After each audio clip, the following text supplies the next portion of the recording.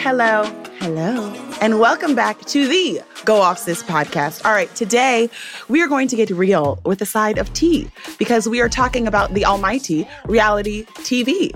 As in, let's talk about what happens when people stop being polite and start getting real. We've always known that Black women, for better or worse, power these shows. From the New York Tiffany Pollards to the Blac Chynas to the Melindas of the Too Hot to Handle, or nearly every single person on Bravo. And now we're in this era where we're seeing Black women take on leading roles in these reality shows. We see Black bachelorettes. The Real Housewives of Atlanta and Potomac are going viral every single day. The Ready to Loves and beyond. And I think reality TV has evolved into a space where Black women are dominating your screens and, let's be honest, securing the bag. So we're going to get into that conversation and talk about, what does reality TV owe Black women? All right, besides a check. And we're going to be bringing on a special guest who is an expert in reality TV later on in this show because she's a star of The Craft and a recent alum of The Real Housewives of Atlanta, Miss Porsha Williams. So make sure you stay tuned for that. Before we do that, though, I'm going to introduce, of course, my OG unbothered crew who could have their own reality show, let's be real, because that's just how amazing they are. So we're going to kick it off today, and we are going to ask, what reality show and cast would you join if you could? Kathleen in the Six, I'm going to kick it off with you. How you feeling? I'm feeling good, Charles. Like you said, holding it down for the Six as I do. I'm a senior editor here at Unbothered. Listen, the Lord giveth and the Lord taketh away, and it is a good thing I was not given a good singing voice because I would be on all of those shows. I would be on Idol. I would be on The Voice. I would be trying to become the next pop star. So it's a good thing I can't hold a tune. I'm going to save that for karaoke. And also, all of these competition shows, even though I am so competitive, Chelsea, you and I have that in common, they're all also rigged against Black women. So I would try my hand at the Bachelor franchise. And I think that I could do the, get to hometowns, become the Bachelorette, and then secure the bag. We're going to talk about Anae's piece in a second. But as Black women do on these shows, we secure the bag. I'm going to get the Sugar Bear Hair sponsorship. I'm going to sell my soul and start shilling flat tummy tea. I'm going to get that. I'm going to secure the bag. Absolutely. And for the listeners who are checking the timeline, yes, Kathleen did get married last month. That is nobody's business, okay? That ain't nobody's business, Chelsea. It has nothing to do with nothing, all right? And it will not stop you. I'm going to hit archive on the IG posts. Nobody will know. Deception. Disgrace. Look, reality TV people have gone on with far worse skeletons in their closet. So you're good. You're good. Okay. Exactly. Okay. Anae, how we feeling? How you doing? Hey, y'all. It's the doll culture critic, Anae here. I just want to say that Kathleen could go on these shows even if she cannot sing because a lot of these people cannot sing. I'm not sure why she's putting that as a boundary or a block. You could do that. As for me, I too would go on the dating show, even though I feel like dating shows for Black women are not good. And specifically, I'm going on Too Hot to Handle because it is not hard to not have sex for however long so you can win $100,000. Let me tell you something. I survived the pandemic. I was there in the trenches at my house in my sweatsuit with nobody hitting my line, nobody holding me, nobody kissing me. And I made it. And I did it for free. Do you guys understand? Like there was nobody, listen, there was no AI telling me, hey, you can't kiss. Nobody was kissing me. I could do it. Don't kiss me. Don't touch me. Don't hold my hand. Don't send me no look. I'm winning the money. That's it. That's all. Period. I won. I did it for free, y'all. You've been in training. Free. You've been in training for a year and a half. You said, where's my check? She's been holding that in for mad long. Yes, I always say that. Send me to the villa right now. I'm ready. Okay, Maya, how we doing? What's up, y'all? It's your girl from the South, but I'm currently in Cali. You know, your social content creator is always moving.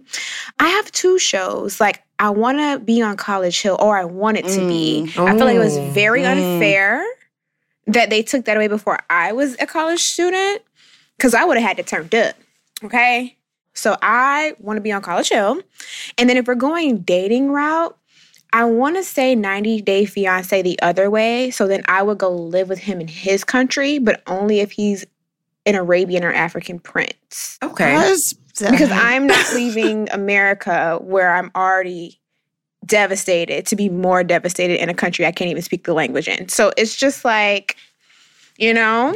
Maya's like finessing her way to billionaire as always. Yes. Hello? She can do it. She's the right one to do it. Where's the embassy right now? No, literally, this is literally your life plan, like your immigration plan. I'm just going to find a prince and disappear and be on a yacht. And there you go.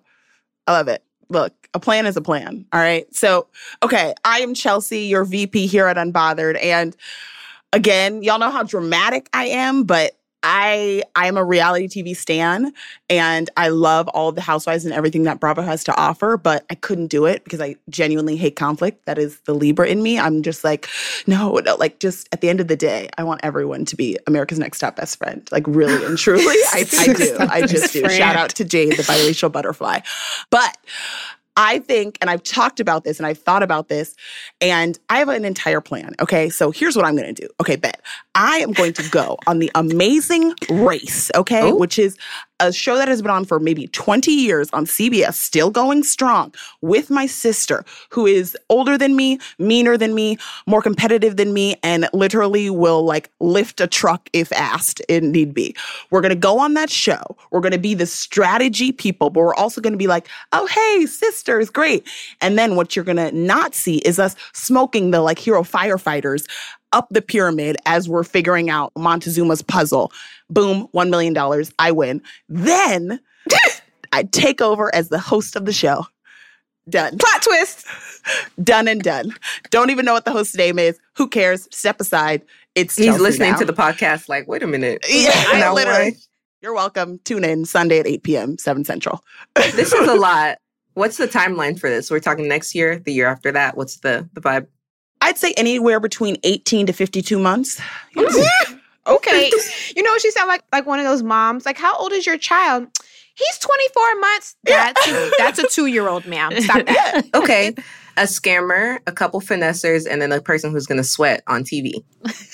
That's the vibe. Because I'm not sweating, but Chelsea says she's going to do it for the rest of us. Okay. Yes. I see the vibe. Yes. I told you, it's that Whitney Houston upper lip sweat. Like, it's real, okay? Like, that's what we're getting into. But I think, like, today you bring up a really good point about reality TV and the things that we're drawn to, right? Let's sort of, like, take that back. Because when we're talking about going on reality TV or being on reality TV, why are we doing that? Like, why are we putting ourselves through that? And our answer is very clear. But I'd like to hear from you today about what you think that reason is of why us four or even any Black woman would go on reality TV when, as Kathleen said, the cards are stacked against us. It's for money. That's really it. I don't think that there's anyone on this podcast who has not said anything that doesn't have to do with money. Sugar Bear hair care, flat tummy tea, hosting the thing, rich man. It's about money.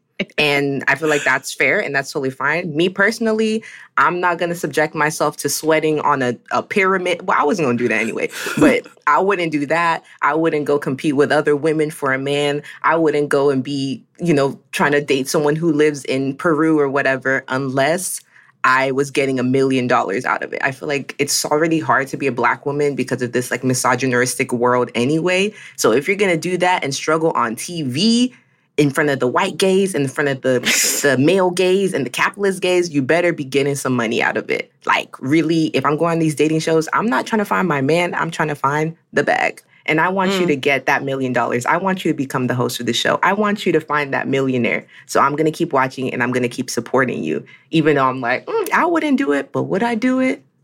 Money can do a lot of things for people. So I'm with it. I hear it.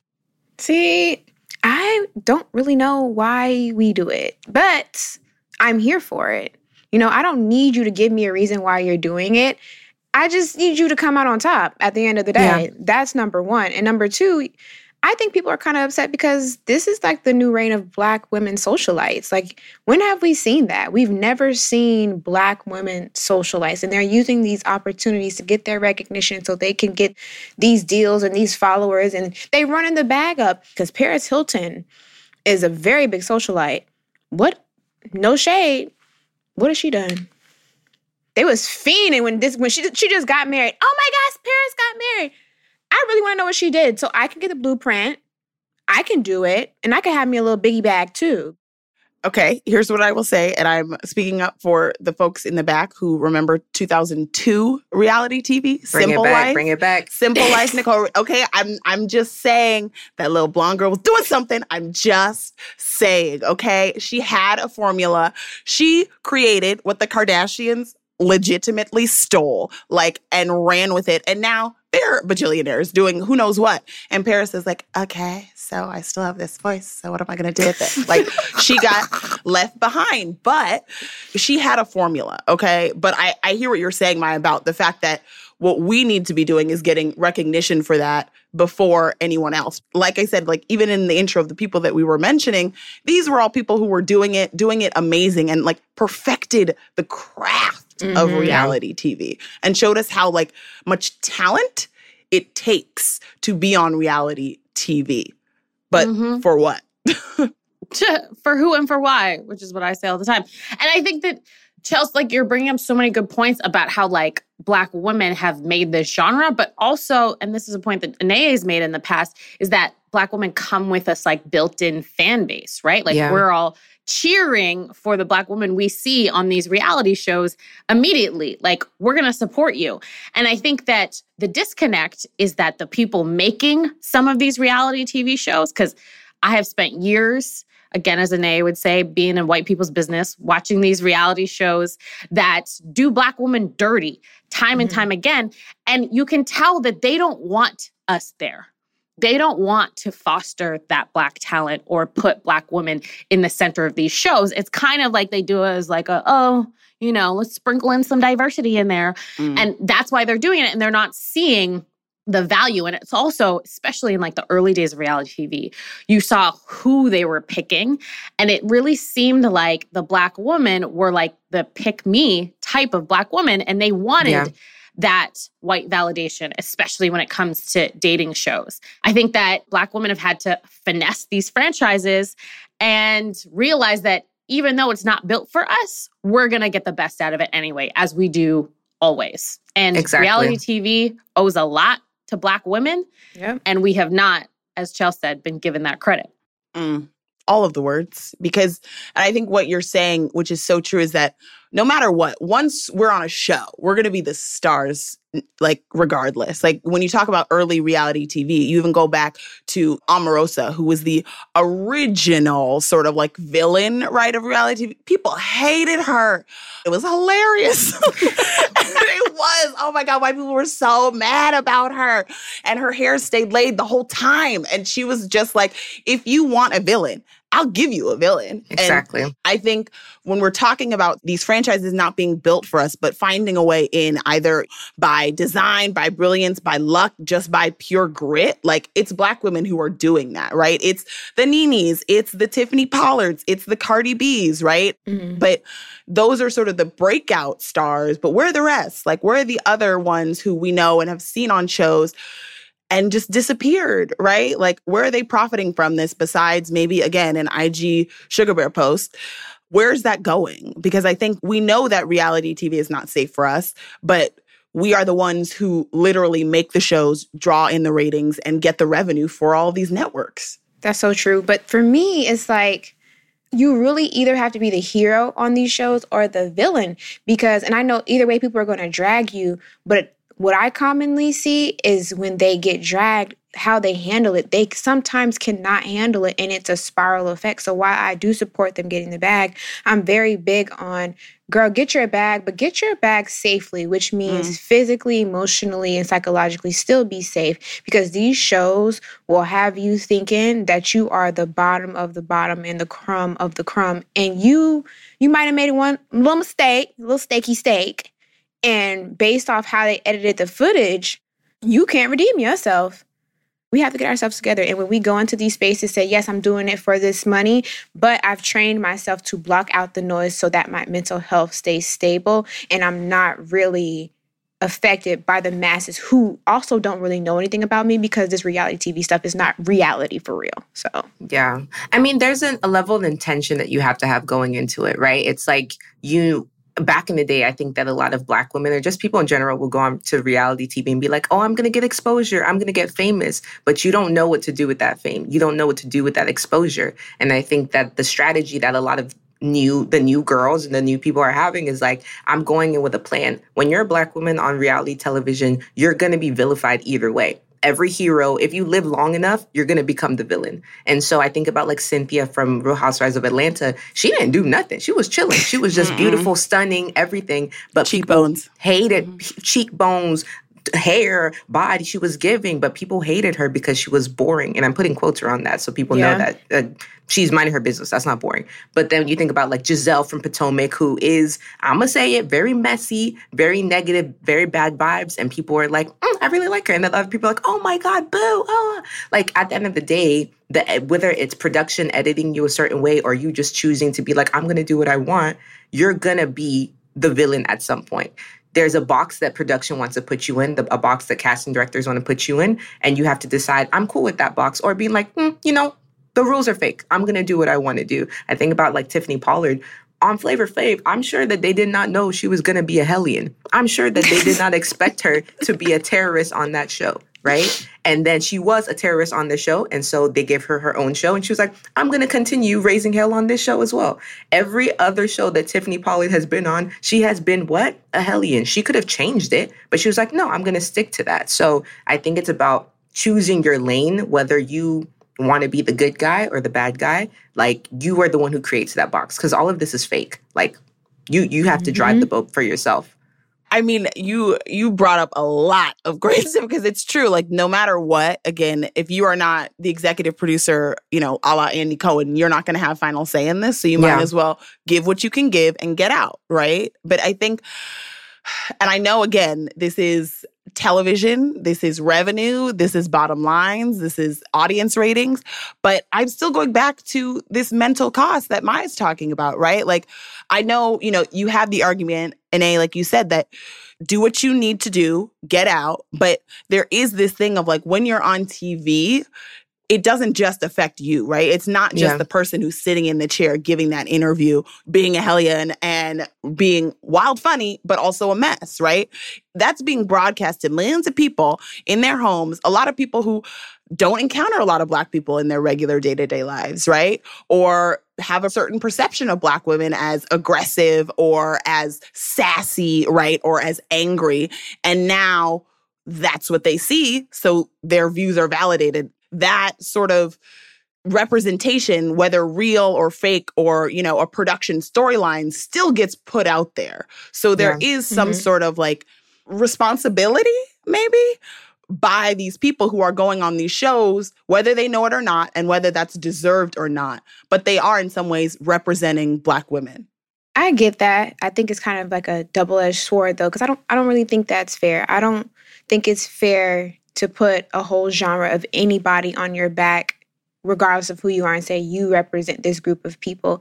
I love Black women to the death of me, and I will always root for their success, but all Black women don't represent me. And that doesn't mean that women who I feel don't represent me are bad, are evil, or anything like that. I don't align with them, and that's okay.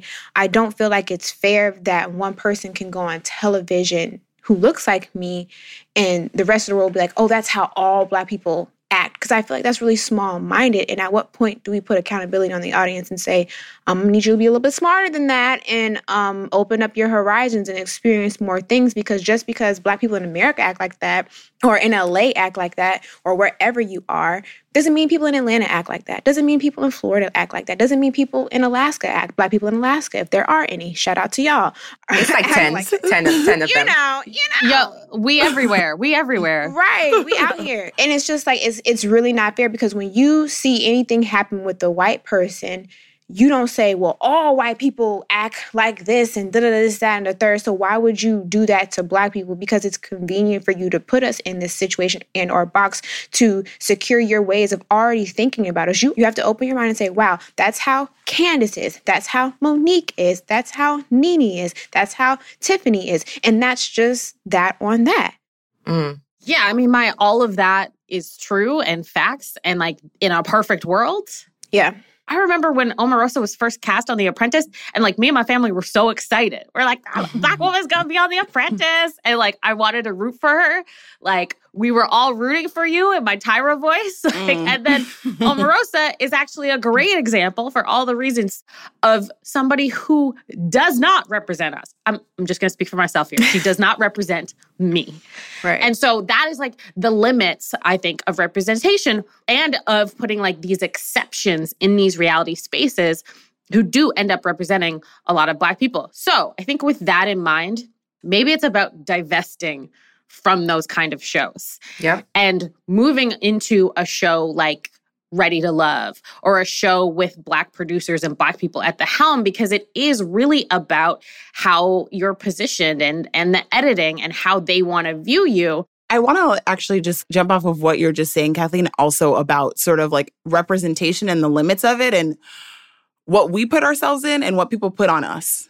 Because the other thing about this is, as you're talking, I'm also just thinking about the world that reality TV has spawned for like social media, right? When you think about like the memes, right? You think every single like New York meme, a Nene, bloop, bloop, fix it Jesus kind of like all of those that have become regular popular culture. And now, even beyond that, not even now memes, we get into what we're, I guess, now calling blackfishing, right? Where we have these people who are taking these things that Black women have said, you know, and merchandising it, monetizing it. They're putting it on T-shirts, they're tweeting them, and that's not what you look like. That has nothing to do with you. And that's not the way you speak. That's not the way you talk. And you're, you know, mimicking these people and putting on this sort of like reality TV costume, right? Mm-hmm. And then it sort of like goes to another level of representation of like, yes, you are this one person doing this one thing and you shouldn't be representing an entire culture. But people also, you know, once you're on TV, it's fair game. So they take it, they distort it, they appropriate it, and then spit it back at you. So there is also this level where it becomes toxic too, right? Where the people who we're not even sure who this is for are taking this and trying to like have ownership over these voices and these characters who are usually Black women. And I think, Chelsea, goes back to the systemic exploitation of this medium. You know, in general, reality TV is set up to exploit the contestants. And it is a medium that is also really based on looks, no matter what. So you're going to get colorism, featureism, fat phobia, no matter also who is behind the camera. I think all the time, to go back to the memes and what Black women create and then how it then goes out into the world, I think about Nene and how many times a day I say, now why am I in it? Like, that's just how often do we say that? And do we take something that Nene said and use it? And it's all over the internet. And how much money is Nene seeing from that? And, you know, Black women have set the blueprint on these shows, but they've also given themselves now to the culture, and the culture takes part of their personalities and they brand it, and it's no longer theirs. Yeah, I mean, there's definitely a level of like humanity that is stripped away from you when you are on these shows, and then your like likeness and your words and your phrases become a meme. You are a cultural artifact. And for Black women, obviously, there's a huge pay disparity between like what a Nene Leakes would make versus like a Bethany or like Bethany. Bethany, what's her name? Bethany Franklin. Girl, I be watching the show, but Real Housewives of New York is not my thing. But Bethany I was watching Franklin, not Benjamin Franklin's cousin. But you see what I'm saying? She's not giving like Nene. She's not a staple in the culture. Right. But if you think about, you compare their net worths, Bethany is making so much more than Nene. And that is just a credit to like speaks to a culture of Black women being underpaid and not getting their full credit. If we're talking about how painful and stressful this experience is, when you leave, what do you leave with? Nene should be a millionaire if she's not already. Tiffany Pollard should be a multimillionaire if she's not already. And we're thinking about it and we're seeing that it's just like Nene is a meme. Nene deserves all the flowers. The flowers are money. That's the flower. That's right. The flowers are money. These people should be getting more money. And when you compare it to like their white counterparts, the disparity is so obvious that it's like, it's not enough to be an icon if you're not getting paid to be an icon. It's a big reason why Nene Leakes cut ties with Bravo, because she was like, I'm not getting respected enough financially in comparison to the other people across these different shows. that made me think about something. These white Real Housewives don't have to go off of their show to make more money. I feel like we do. We have to go on the show, gain clout or recognition, and then pivot to get extra things. These other women don't have to do all of that. They're just on that show. That check is good enough, and they're sitting very much pretty. But the other housewives that are Black have to do that plus some more. Yeah. And I feel like, one, you're disrespectful. Two, I'm giving you more than they will ever give you, and you're paying me crumbs while I still have to do more work just to have enough. And I don't like that. That's number one. Number two, with the transition period, I've only seen one person who's been on a Black show, air quotes again, and transitioned off and become very popular and very rich, which is Cardi B. But other women shouldn't have to be on these reality shows and then pivot from there and do something else because the checks are not coming in how they should be. That's disrespectful. We don't like that, and we carrying Bravo on our back. That's right, I said it. I mean, I think that also speaks to a generational phenomenon, right? Like we're living in a time where people can literally get paid thousands of dollars off of a single Instagram post, right? People and brands are flocking to these people and throwing money at them just to have a hashtag ad in their caption on Instagram. I think about Cardi and that a hoe never gets cold moment. Shout out to Vine. We miss you so much. TikTok could never. But thinking about that moment, it was kind of at the start of this like period where you could get rich off of Instagram, off of Vine, off of Twitter, off of all of these things.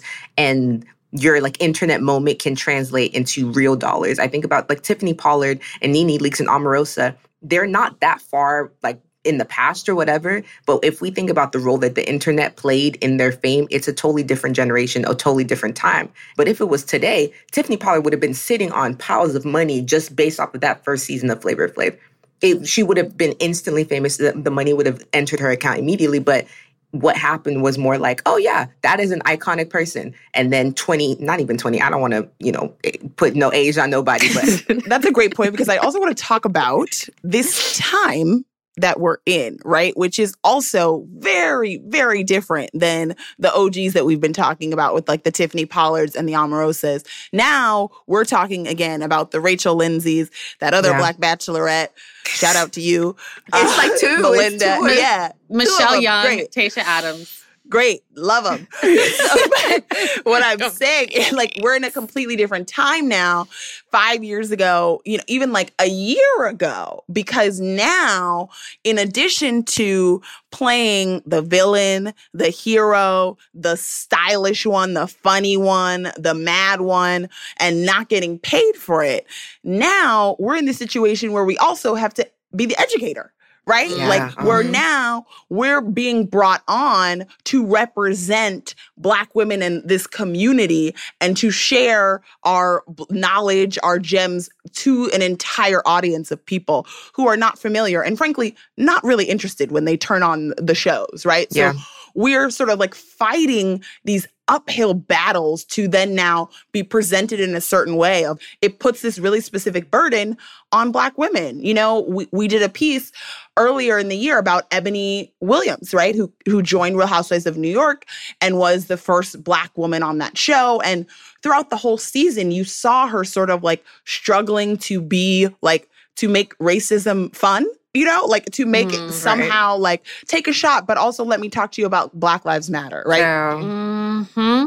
And, Ebony talked about it when she was on this podcast. She talked about the pressure of being that like respectability politics type of Black person and, having to explain everything to white people.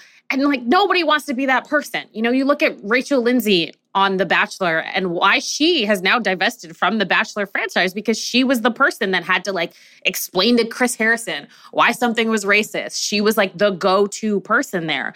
And I also think there's a reason why an Ebony and a Rachel gets picked, or even Michelle Young, who's the Bachelorette right now.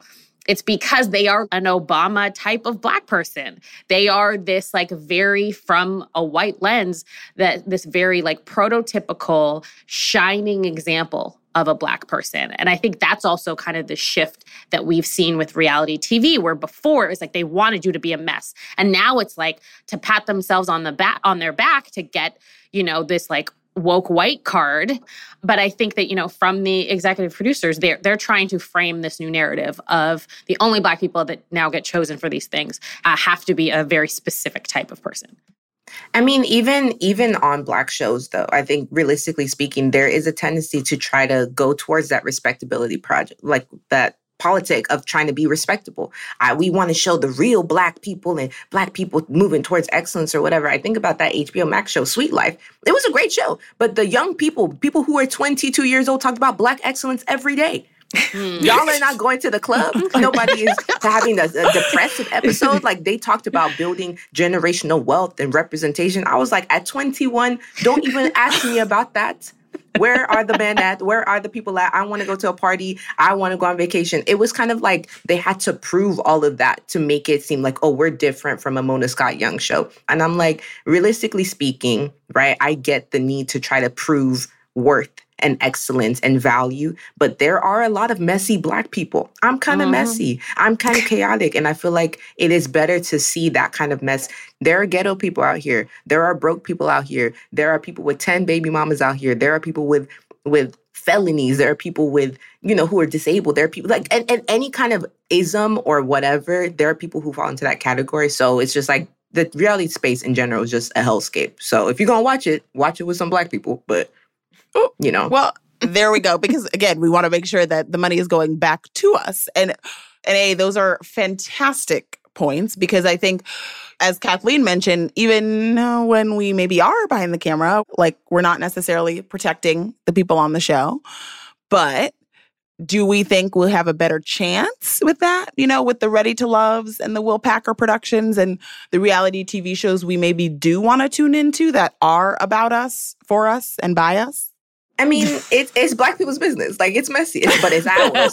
It's ours. It's ours to judge. It's ours to be mad about, because it's like, you see, in real life, you see Black men doing somehow or acting weird. You see Black girls fighting each other or beefing with each other. It's our business. But when you put white people in it and that there's only one Black person, it's like, now why am I watching this? Who can there's only one Black person to root for? At least on a show like Ready to Love, you can root. There's 20 people. You're going to root for at least 12 of them.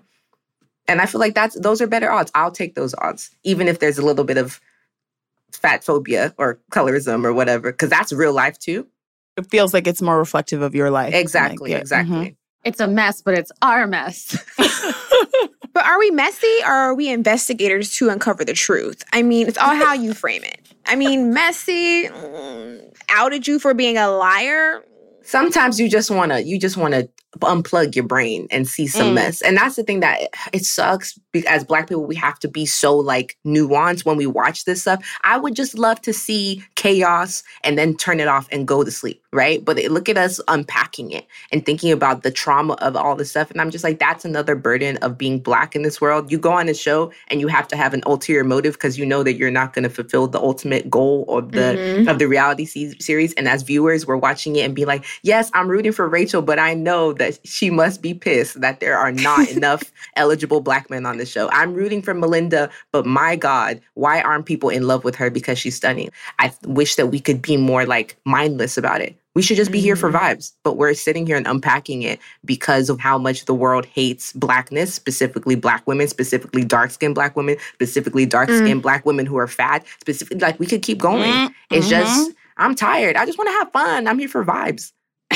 Right? We just, like, are you not entertained? We just want to be entertained. Yeah. They're my friends, frankly. They're my friends. Like, they are. I'm like, let me just check in to see what Portia's doing next, which we're going to figure out right after this break, all right? So we're going to get into it. Thank you all. This was a great discussion just to talk a little bit about what reality TV owes us, but also what we're giving. And we're giving energy, but we're getting the bag. Point blank, period. And with that, we have reached the end of our very reality TV discussion. Oh, but wait, because that means it's time for the Don't At Me. All right. And in case y'all forgot, the Don't At Me is the part of our discussion where we tie a bow on our conversation. We give y'all some food for thought and mostly just some energy to move about your day with. And in case the title wasn't clear, you can't add us, okay? Nothing. Nunca. Non. Nine. No. Heart emoji. And in true reality show fashion, I'm going to pass it to the realest doll over here, Anae. So break us off one of those Don't At Me's, please. As we bring our conversation about reality television to a close, I think it's super important for all of us to remember that even though this specific genre was made for entertainment purposes, the reality is that regardless of the premise, it's so much deeper than just making us laugh. For better or for worse, these reality shows are a reflection of our society, and vice versa. The culture is just as influenced by what we see on these programs day in and day out. That means all of the isms and the phobias that we deal with in real life are just as present in the shows that we're watching to de-stress from real life. And that kind of sucks. So, how do we combat that reality as people like Chelsea, who may or may not pursue that specific path in the next few years?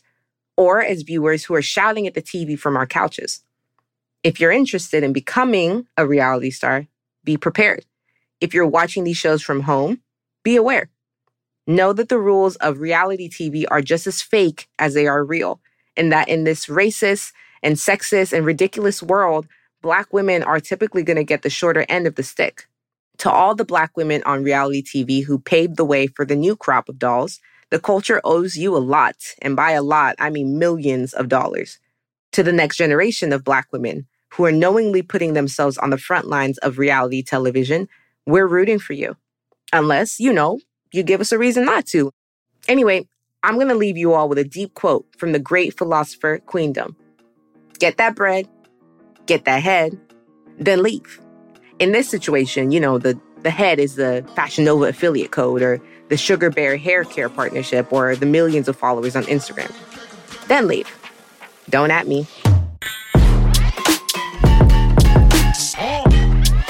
Welcome to Season 5 of the Go Off Sis podcast, brought to you by Target, our destination for celebrating ourselves and our success this year.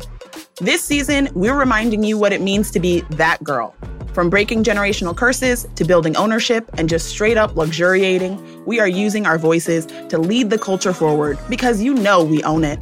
So whether you're looking to build out your new space or just take up space, Target has what we need to embrace our personal style and make sure you're ready to own whatever room you walk into. To learn more, head over to Target.com.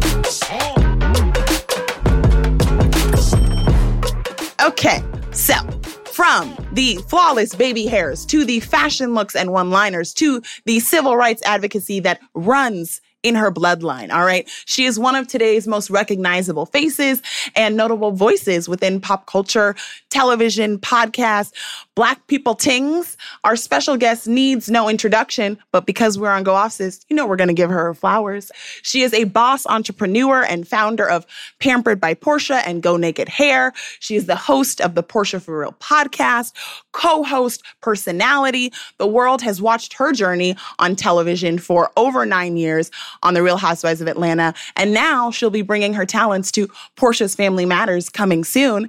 And on top of that, she a whole author, okay? Bringing all of the things in her new book, The Pursuit of Portia. Welcome to the podcast, Portia Williams. Thank you so much for being here. Wow, Thank you. I'm going to snap myself for that. That is some type of intro. Yes, brush your shoulders off, all right? We do it right here. Yes. Okay, thank you. All right, so we're going to jump right in because we have been primed and talking about reality TV and Black women on reality TV today. And we just had a great conversation about that. And I think as someone, as we said, who's been in the game for almost a decade of your life, you shared so much, the ups, the highest of highs, and the lowest of lows. And I think, as someone who has been watching you since you came onto the scene, I thought I knew everything there was to know about Portia. And I was wrong. I was very, very wrong. So tell us a little bit about this book, Pursuit of Portia, because there's so much here that we've never seen from you. And so I'd love to just hear a little bit about why you wanted to share this now and why you wanted to write this book now. So, first of all, thank you. Thank you, ladies, for having me. Y'all are absolutely gorgeous. Yes, I love a podcast where you can see the queens. I love it. Okay. So, yes, thank you for having me. So my new book, The Pursuit of Portia, is, of course, played off of The Pursuit of Happiness. And it's all about the pursuit of my truest self, which is where I feel I am at this point in my life. And because that's the place where I am, and I know it took a lot for me to get here, a lot of life I lived to get here, I feel that all that I opened up about in this book can possibly help inspire someone else to get to their truest self, their pursuit of whomever they want to be, their better self. In the book, I definitely decide to use my life as a testimony, which I don't, you say you feel like you know me from reality TV and you don't know this side. Well, in life off of camera, I do this in one-on-one conversations a lot. It's just kind of my nature and possibly a part of my calling to always want to use my life as a testimony. And I've done it somewhat on the show in self-deprecation and, just kind of like playing off of myself, not taking myself too seriously, but really hitting on something that could be embarrassing, could have been a low moment in order to, make it a part of the conversation so someone can get something. So in the book, I really start from childhood along my entire journey up until now, up until this point that we're talking almost right now. I talk about my faith and how I've gone through so many different situations in life that I know people can relate to. But through writing this book, I really just wanted to open up and talk about some of the lows and some of the highs to really further give a bigger picture on who Portia is, the Portia that you see today, who young girls see today.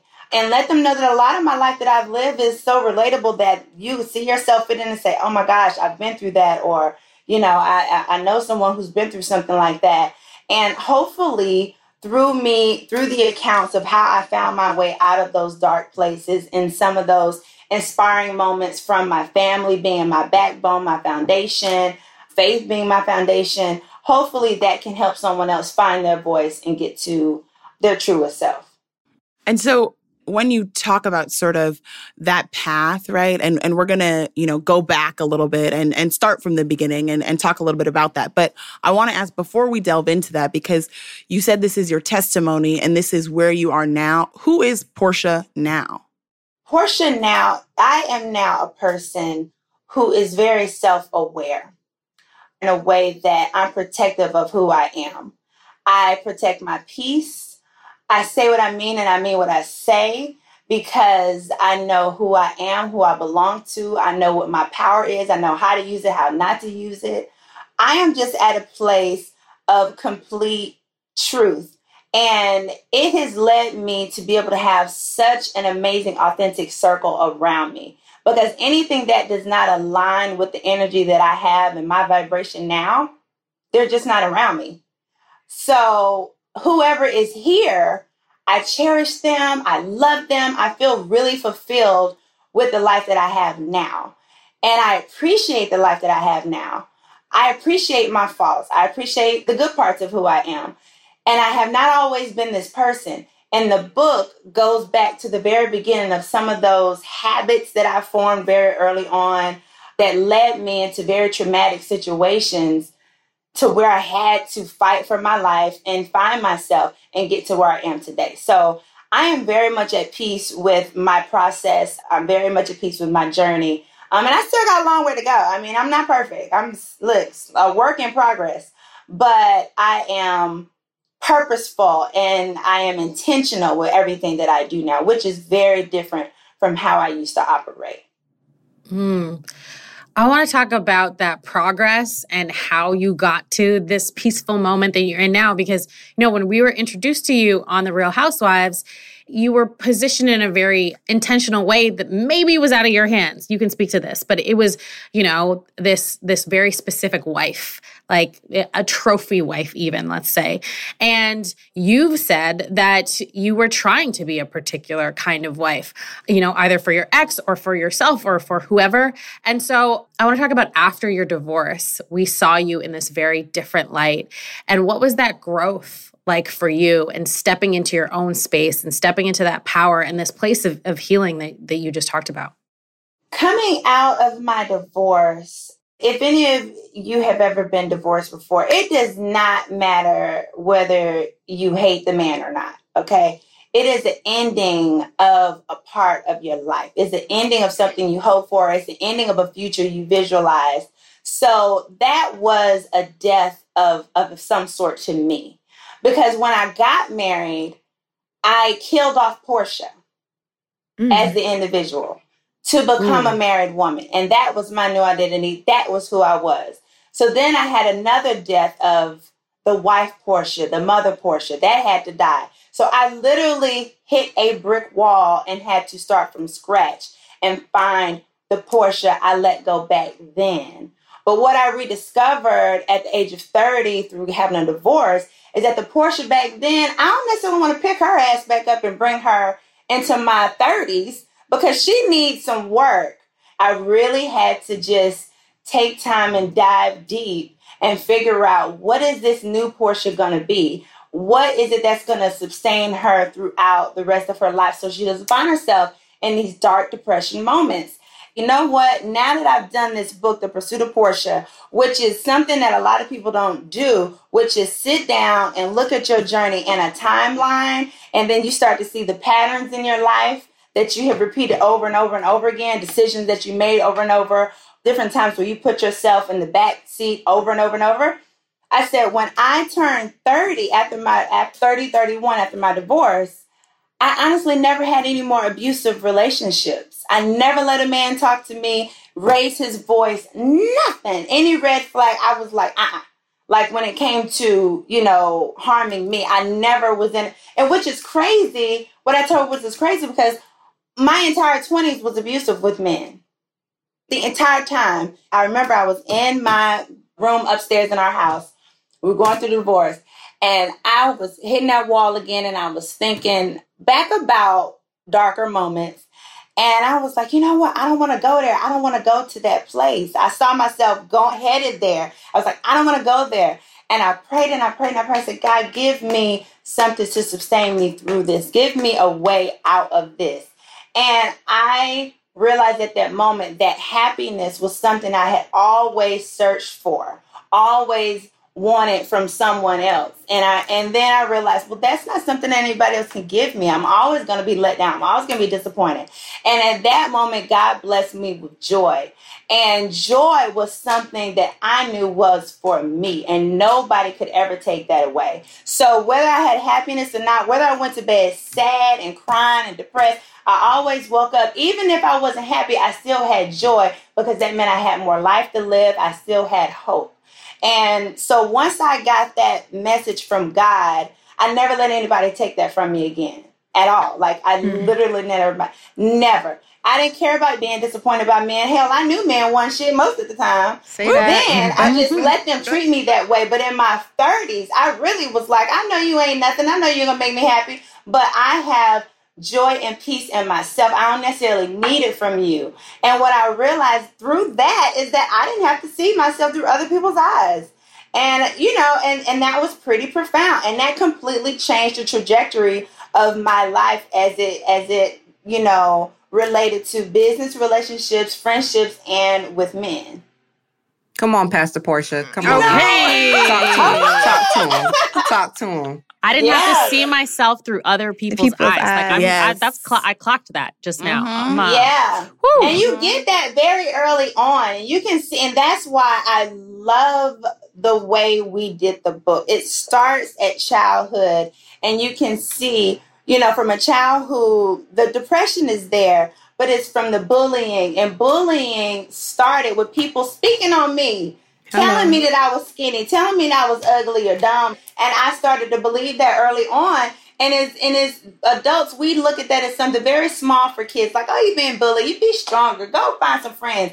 No, that began a habit of me only seeing myself through people's eyes. So when it came to men, I only saw myself in their plan. Never had my own plan. Never valued my own damn plan, which led me to a lot of those very, very harmful accounts that I talk about in The Pursuit of Portia. I'm wondering, just as you're sort of reliving this, you're very clearly in like a lifted space. But I'm wondering, as you were sort of writing this book and then had to go back to those times, right? And had to sort of recount them and in some ways relive them, were there things from there that you still had to sort of work through, or you had already sort of moved past that and, didn't really have to get into that? Because as you said, there was a lot in there that was hard for any person to deal with, let alone, again, someone who's working that out in the public on camera too. So for me, I knew, just like a lot of people when it comes to like their purpose in life, I want to know what purpose in life is. You probably already know it. You're running from it, right? And so I knew that this book was in me. I just was like, damn it, I gotta raise a child. I gotta work. I ain't got time to sit and cry. I don't got time for all of this, And it really was a me thing. Me. What I didn't want, how I didn't want me to break down. But once I truly thought about all those experiences, what I needed, what that young Portia needed was the Portia today. And so I was like, well, shit, I got to do this for my daughter. And I talked to a male friend of mine, and he was like, you got to do this for my daughters. And I was like, you're right. And then I was like, Mommy, is it okay? Mommy's okay to tell all of this? And she was like, you got it, girl. I trust that you will handle this responsibly. So I was like, okay, fine. So, but the real reason I was running away from it is because I know how I am now. Portia, then I probably would have talked about fabulous cars, fabulous men. I lived in a penthouse. I own my own business, blah, blah, But the Portia now, I knew that once I began this process, I was going to deal with the nitty gritty of it all. Because if I'm going to tell this part of my business like this, I have to be effective. I need you to understand. I don't need to be misunderstood like on the reality show. You get a piece of the puzzle and you think, oh, she's ditzy or she's whatever or she's this or, hopeless romantic, blah, blah. I didn't need that. I needed that if I was going to tell you that I was raped, I needed you to understand the mentality of a girl in that position and why she wouldn't call the authorities or why it happened to her multiple times or how I ended up marrying who I married and how I got to where I am. I needed you to understand the full picture. So I knew that when I wrote this book, I was going to be very, very, very detailed. And that's why in the book, I do name some names, but that's my story. This is my story. This is how I processed these situations in my life. And I'm only telling my side. It's not to be hurtful to anybody else. It's only to give a true experience and speak to something that I know a lot of girls go through. A lot of them go through. And hopefully they can find strength before I found my strength. And they don't have to go through it. You are speaking, like really and truly. It's a lot. It's a lot. This is that thing called life. So throughout all of your changes, do you think that you being on reality TV has affected or impacted those changes? Have the cameras, had a role in helping you find your voice?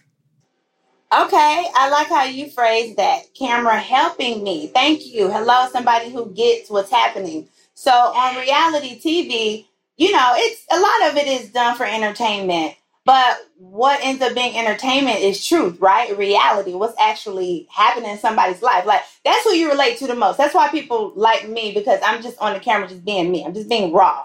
So throughout the years, there were a lot of situations that I wouldn't have faced. I wouldn't have talked about. I just probably would have kept getting in fights or some shit. And I would have been standing on the ground of, I was provoked and it is what it is, and I would have been still using excuses. I had to realize that at the end of the day, when I leave this earth, I have a legacy I want to leave. I do a lot outside of entertaining people on this reality show. I'm a talk show host. I'm a mother, my family. I'm very charitable. I have so many parts of my life that I don't want to be just known for fighting bitches on TV. And so I had to face a very dark part of myself and fix that character flaw, that weakness that I had assigned myself, that I can't control myself. Oh, yeah, I can control myself. Yes, I absolutely can't walk away. I absolutely can't cut this argument off. I absolutely can't keep my mouth shut and not say the lowest of the low. And so the reality TV put me in different positions to have to face some hard truths on TV. So what people saw when they said, oh, she's grown so much, they saw that part of the growth. The book talks about the growth before the show. And then it also gives you a perspective of what I was thinking in some of those situations that you saw on the show. So it's a lot of different lenses that people are going to get to look through and read in the book. I think what you're talking about is a level of accountability that the show forced you to have that maybe other people just like, I don't have that level of accountability. I'm not a reality star. I don't have thousands of followers on Instagram. When you were going into the show, right? When you were first cast on The Real Housewives of Atlanta, were you expecting that level of like responsibility that you would have to take? Like, what was your goal going into the show? Because I know a lot of people go on TV for different reasons. What was Porsha's reasoning for getting on this big platform at the time? My reason for joining the show, number one, they asked me. I didn't seek it out. I was a fan of the show, first of all. So I never thought I would be in the TV. Like I say, I'm in the TV. Never thought that. But my goal in getting on the show was so sweet. It really was. Oh my gosh, I think about that, Porsha. It was so sweet, so innocent, so genuine. And I really thought I was going to accomplish that. And it was that my ex-husband and I had just got married. We were a young Black family. We were a blended family because he had a son. And I just thought our world was so beautiful, which it was in the beginning of our marriage. And I told my husband at the time, I'm like, babe, let's join this show. You know, you're an ex-athlete. You know, you had a tough time leaving the league. You know, let's show the world where you are now, how accomplished you are. And, you know, I think that this would do our family good. I have a background. My grandfather, Reverend Hosea Williams, I have a legacy. Let's bring attention to my family's charity. So it was like 1000% cookie cutter positive house with the picket white fence that I thought I was going to be showing. But the camera saw something completely different. The camera saw someone who had on a mask. And I don't even think when I joined the show, I knew I had on the mask. I just knew that I was the wife and that was my title. And I am being a wife. That's not the realest type of wife. Like when I get married again, when I marry Simon, I'm not wearing, you know, the title of a wife. I'm Porsha and he's Simon. And that's my husband and I'm the wife. But I still have my identity. I still have my voice. But to me, growing up from the South, baby, a wife was submissive. We, you know, make sure that people don't know the business going on in the house. Everything was clean. My husband looked good. And, you know, you just don't get the secrets of a Black family.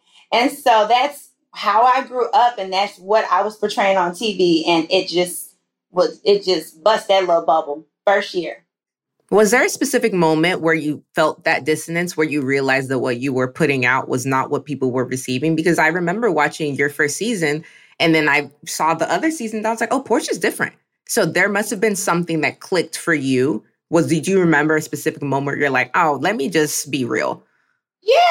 No, it wasn't just let me be real. It was like, well, damn, you don't like me? Like, who walks through life and like meet people who say, I don't like you?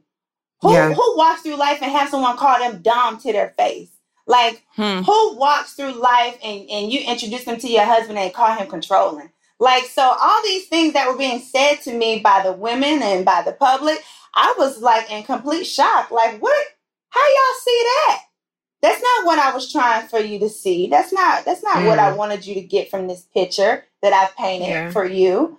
But that's what they got from it. For you as a star on this show, because you are such a huge part of the Atlanta franchise and the history and the culture of it, I just feel like it's so taxing. And you're such a strong person. You have such a good attitude about it. But in the moment, again, your desire and what you wanted to give to people, the gift that you wanted to give to people was not what we received. How do you navigate that, right? And come to a place of like, okay, I'm going to do it differently. I just feel like it's so much because it's like, I would have just been like, okay, bye. I don't want to do this anymore. Y'all don't even like me. Right. Well, I'll tell you one thing. I want to hit two things that you said. First thing is you said that you just loved me. Right?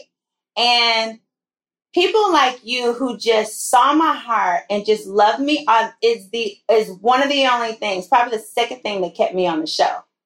Because I knew I was misunderstood. I knew I was getting my words mixed up. I knew that I could not be this person that wouldn't get negative comments. You just can't be that person because you're never going to please everybody.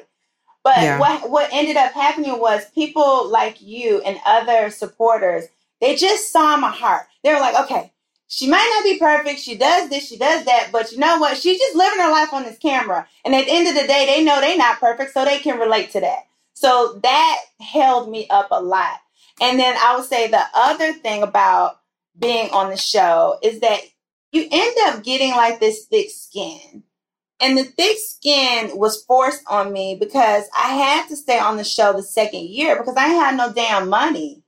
When I got a divorce, everybody saw on the show, it was what it was. I was starting from scratch. I was waiting on that check to start my business, to get a home and, try to find myself. So really it was out of a need to kind of stay there. And then it just became like this relationship that had these ups and downs that I was just attached to.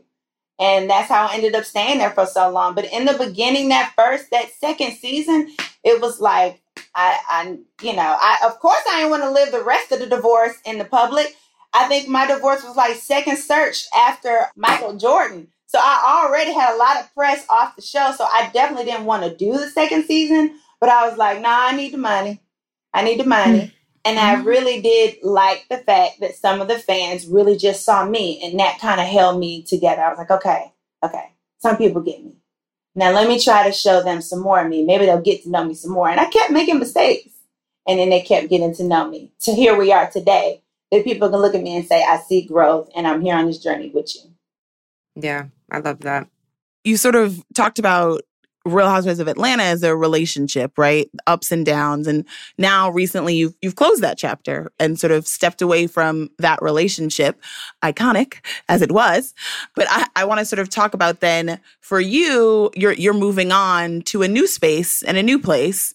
And what is that sort of signal for you, right? If we're talking about relationships with men, with shows, with yourself, like what is this sort of like new relationship phase look like for you with this book and with Porsha's Family Matters? What are those things that are your non-negotiables in this new relationship phase that you're going into? Everything's on my terms and it's okay. I have not always been the person who can say no. I have definitely not been the person to even say it's on my terms. Hell, I didn't think my terms was worthy of nothing. But now that I know just how I want my world to look around me, whatever I can do to control that, I do. So, at this particular moment, I am very protective of my world, my atmosphere, my peace, my mental health, period. And I don't let anything get in front of that. Like literally nothing. I don't care who you are, family, non-family, whatever. It is about my mental health. And I tell you where that came from. When I gave birth to my daughter, I went through postpartum depression. And that was such a low. The only thing that brought me out of it is that I knew I had to get my mind right in order to raise my daughter. And I know that I want to be there for my daughter. So I have to make sure that my mental health is in order. And if it takes me to move back from things that I've been used to, a certain world that has formed around me, to reorganize my world, then that's what I'll do. So I would have to say, and this is the first time I've actually put this into words, that me walking away from Housewives is me reorganizing my world for my future. Because a lot of my life has been lived, even though nobody really on TV wants to admit, it's a little bit of it is because you're on the show. Some of your decisions are because you're on the show. You may want to do this business, but it's like, I can't do that business because I can't show it on the show. No matter what, nobody will admit it, but it's in the back of your head. I'm conditioned. I've been doing this for 10 years. And so finally, at this moment of space and time, every decision is mine. And I'm confident in every single move that I make. And I'm okay with saying no to some big stuff. Big stuff has definitely come my way. And I'm okay with saying no to it because it does not align with what my purpose is and how I have the picture for my future. So I'm just at a confident place and I'm unapologetic about it. I guess that's the best thing. You know, we Black girls, we never get to be unapologetic. We always got to be apologizing or taking the back seat or being humble. I really almost despise that word at this moment because you can be confident and you humble at heart. It's your heart that's humble. Your actions should be powerful. They should be, they should be authoritative. Like you should be owning everything around you. If you have a humble heart, you got a humble heart. It is what it is. That's right. Talk to him, Portia. Talk to him. But to me, like listening to you, it just sounds like there's so much freedom in every decision and so much confidence. But was there also fear? Like I've left jobs before and there's like, I've been terrified. Once I posted, when I tell you, I literally broke down crying on the highway. I pulled off on the next exit and I was just so emotional. It just felt like something was being ripped from me. It was hard. It was bittersweet. And then, I cried and I got home and I wiped my tears and then I took a deep breath and I was like, I'm free. You free. I know that's right. Ooh. The shackles off my feet so I know that's you can be free and still pay your bills. Praise him. I'm screaming. Truly, because I think, and I know we have to let you go in a few minutes, but I do want to just talk about a little bit about now. You free, okay? We're free and bills paid. Now we're building on that, right? We're building a business. And so now sort of as you're transitioning with your own show and in this new phase with PJ and with Simon and your whole blended family, how are you sort of blending that business with that personal now in this new phase of your life?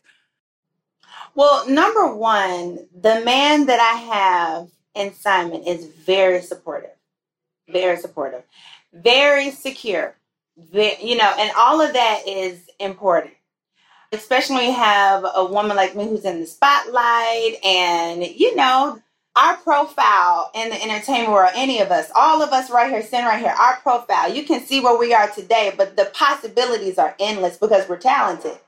So I can be worth $100,000 a day, but hey, you can't say that I won't be worth a couple million or a billionaire in the next 5 years. That's right. You have to have a confident man to be on that ride with you to where you're trying to get to. So that's number one. And it's not saying that you got to have a man to be complete or whatever, but it does feel good to have someone who is supportive of your dreams. With that being said, I ain't worried about him doing nothing. Yeah. I got peace over there in a relationship. So I have focus on my business. I have time and space to spend with my daughter. Now that I'm taking a break from housewives, I have time for her. And I just have a mind now that when I wake up in the morning, I really want to make sure that I am doing things for my future. So right now, I'm not necessarily doing reality TV, but I'm working on entertainment. So I have a couple projects. I'll be behind the camera producing some projects that are coming up. I'm in a great place to be able to make some things happen. I don't want to sit stagnant on anything just because I'm not on these particular shows. I'm working with the time that I have right now. I'm cherishing it and busy during those moments to make this life that I'm looking at, making this life that I want, which is at the end goal is to have time for PJ. So that's it. That's it. I love it. Just a last question for you. As you sort of talk about the things that you're doing that have nothing to do with you being on camera, you mentioned sort of purpose, and you've mentioned that a couple times today with your advocacy. Can you just talk a little bit about what that is for you and what sort of piece that plays in your life on your day-to-day, whether on camera or behind it or none of the above? To be honest with you, writing this book, when I initially thought about it, a lot of celebrities write books. It's like a part of it. TV, now write a book. But this book this testimony is my life. It is my life. It is my truth. It is how I got to where I am today. So what I am so excited about at this moment is to be able to have these conversations I'm having with you, with the public when I do my tour. Because I wrote this book to show that I'm just human, just like anybody else. You know, my heart is on my sleeve and I'm just going through life trying to figure it out. But I have this amazing source of power, which is God. That's my faith, who has brought me through so many different situations. So right now, I truly feel aligned in being able to talk to women like you about women's empowerment and sexual abuse, childhood depression, these very, very, very important topics, being an African-American entrepreneur, all activism, all these things are things that mean so much to me because they made me who I am today. So I am super excited to be able to just have these conversations about things that have been plaguing our people and plaguing women for so long. And I really do hope that this book will help some young lady out there who sees herself in my situation and she decides, you know what? I am enough. I'm going to take heed to that red flag. Thank you. Goodbye. Thank you so much, Portia. We know you have so many stories to tell, and we're going to be listening and watching and reading. Trust us. I love it. And I love you, ladies. Thank you so much for having me. I love your podcast. All you queens are so amazing. And again, I appreciate you taking the time to talk to me about my book. Amazing. Well, congratulations. The Pursuit of Portia is out now. Go grab it, get your copies, and then tune in to everything else you've got up next because you're doing it, okay? Clearly. Sounds like there's a second book in there, too. Okay. You know what? I think there is, too, because some things been going on since the book. The Go Off Sis podcast is a Refinery 29 original. It is produced by Rashad Isaac, Crystal Devone, Jordan Mason, and me, Chelsea Sanders. It's edited by Hanger Studios. My co-hosts today were Kathleen Newman-Bremang, Maya Carmichael, and Ineye Komanivo. Like what you heard and want some more? Head over to Spotify, iTunes, or wherever you listen to podcasts to catch up on all episodes. And don't forget to drop a review or leave a comment to let us know what you think.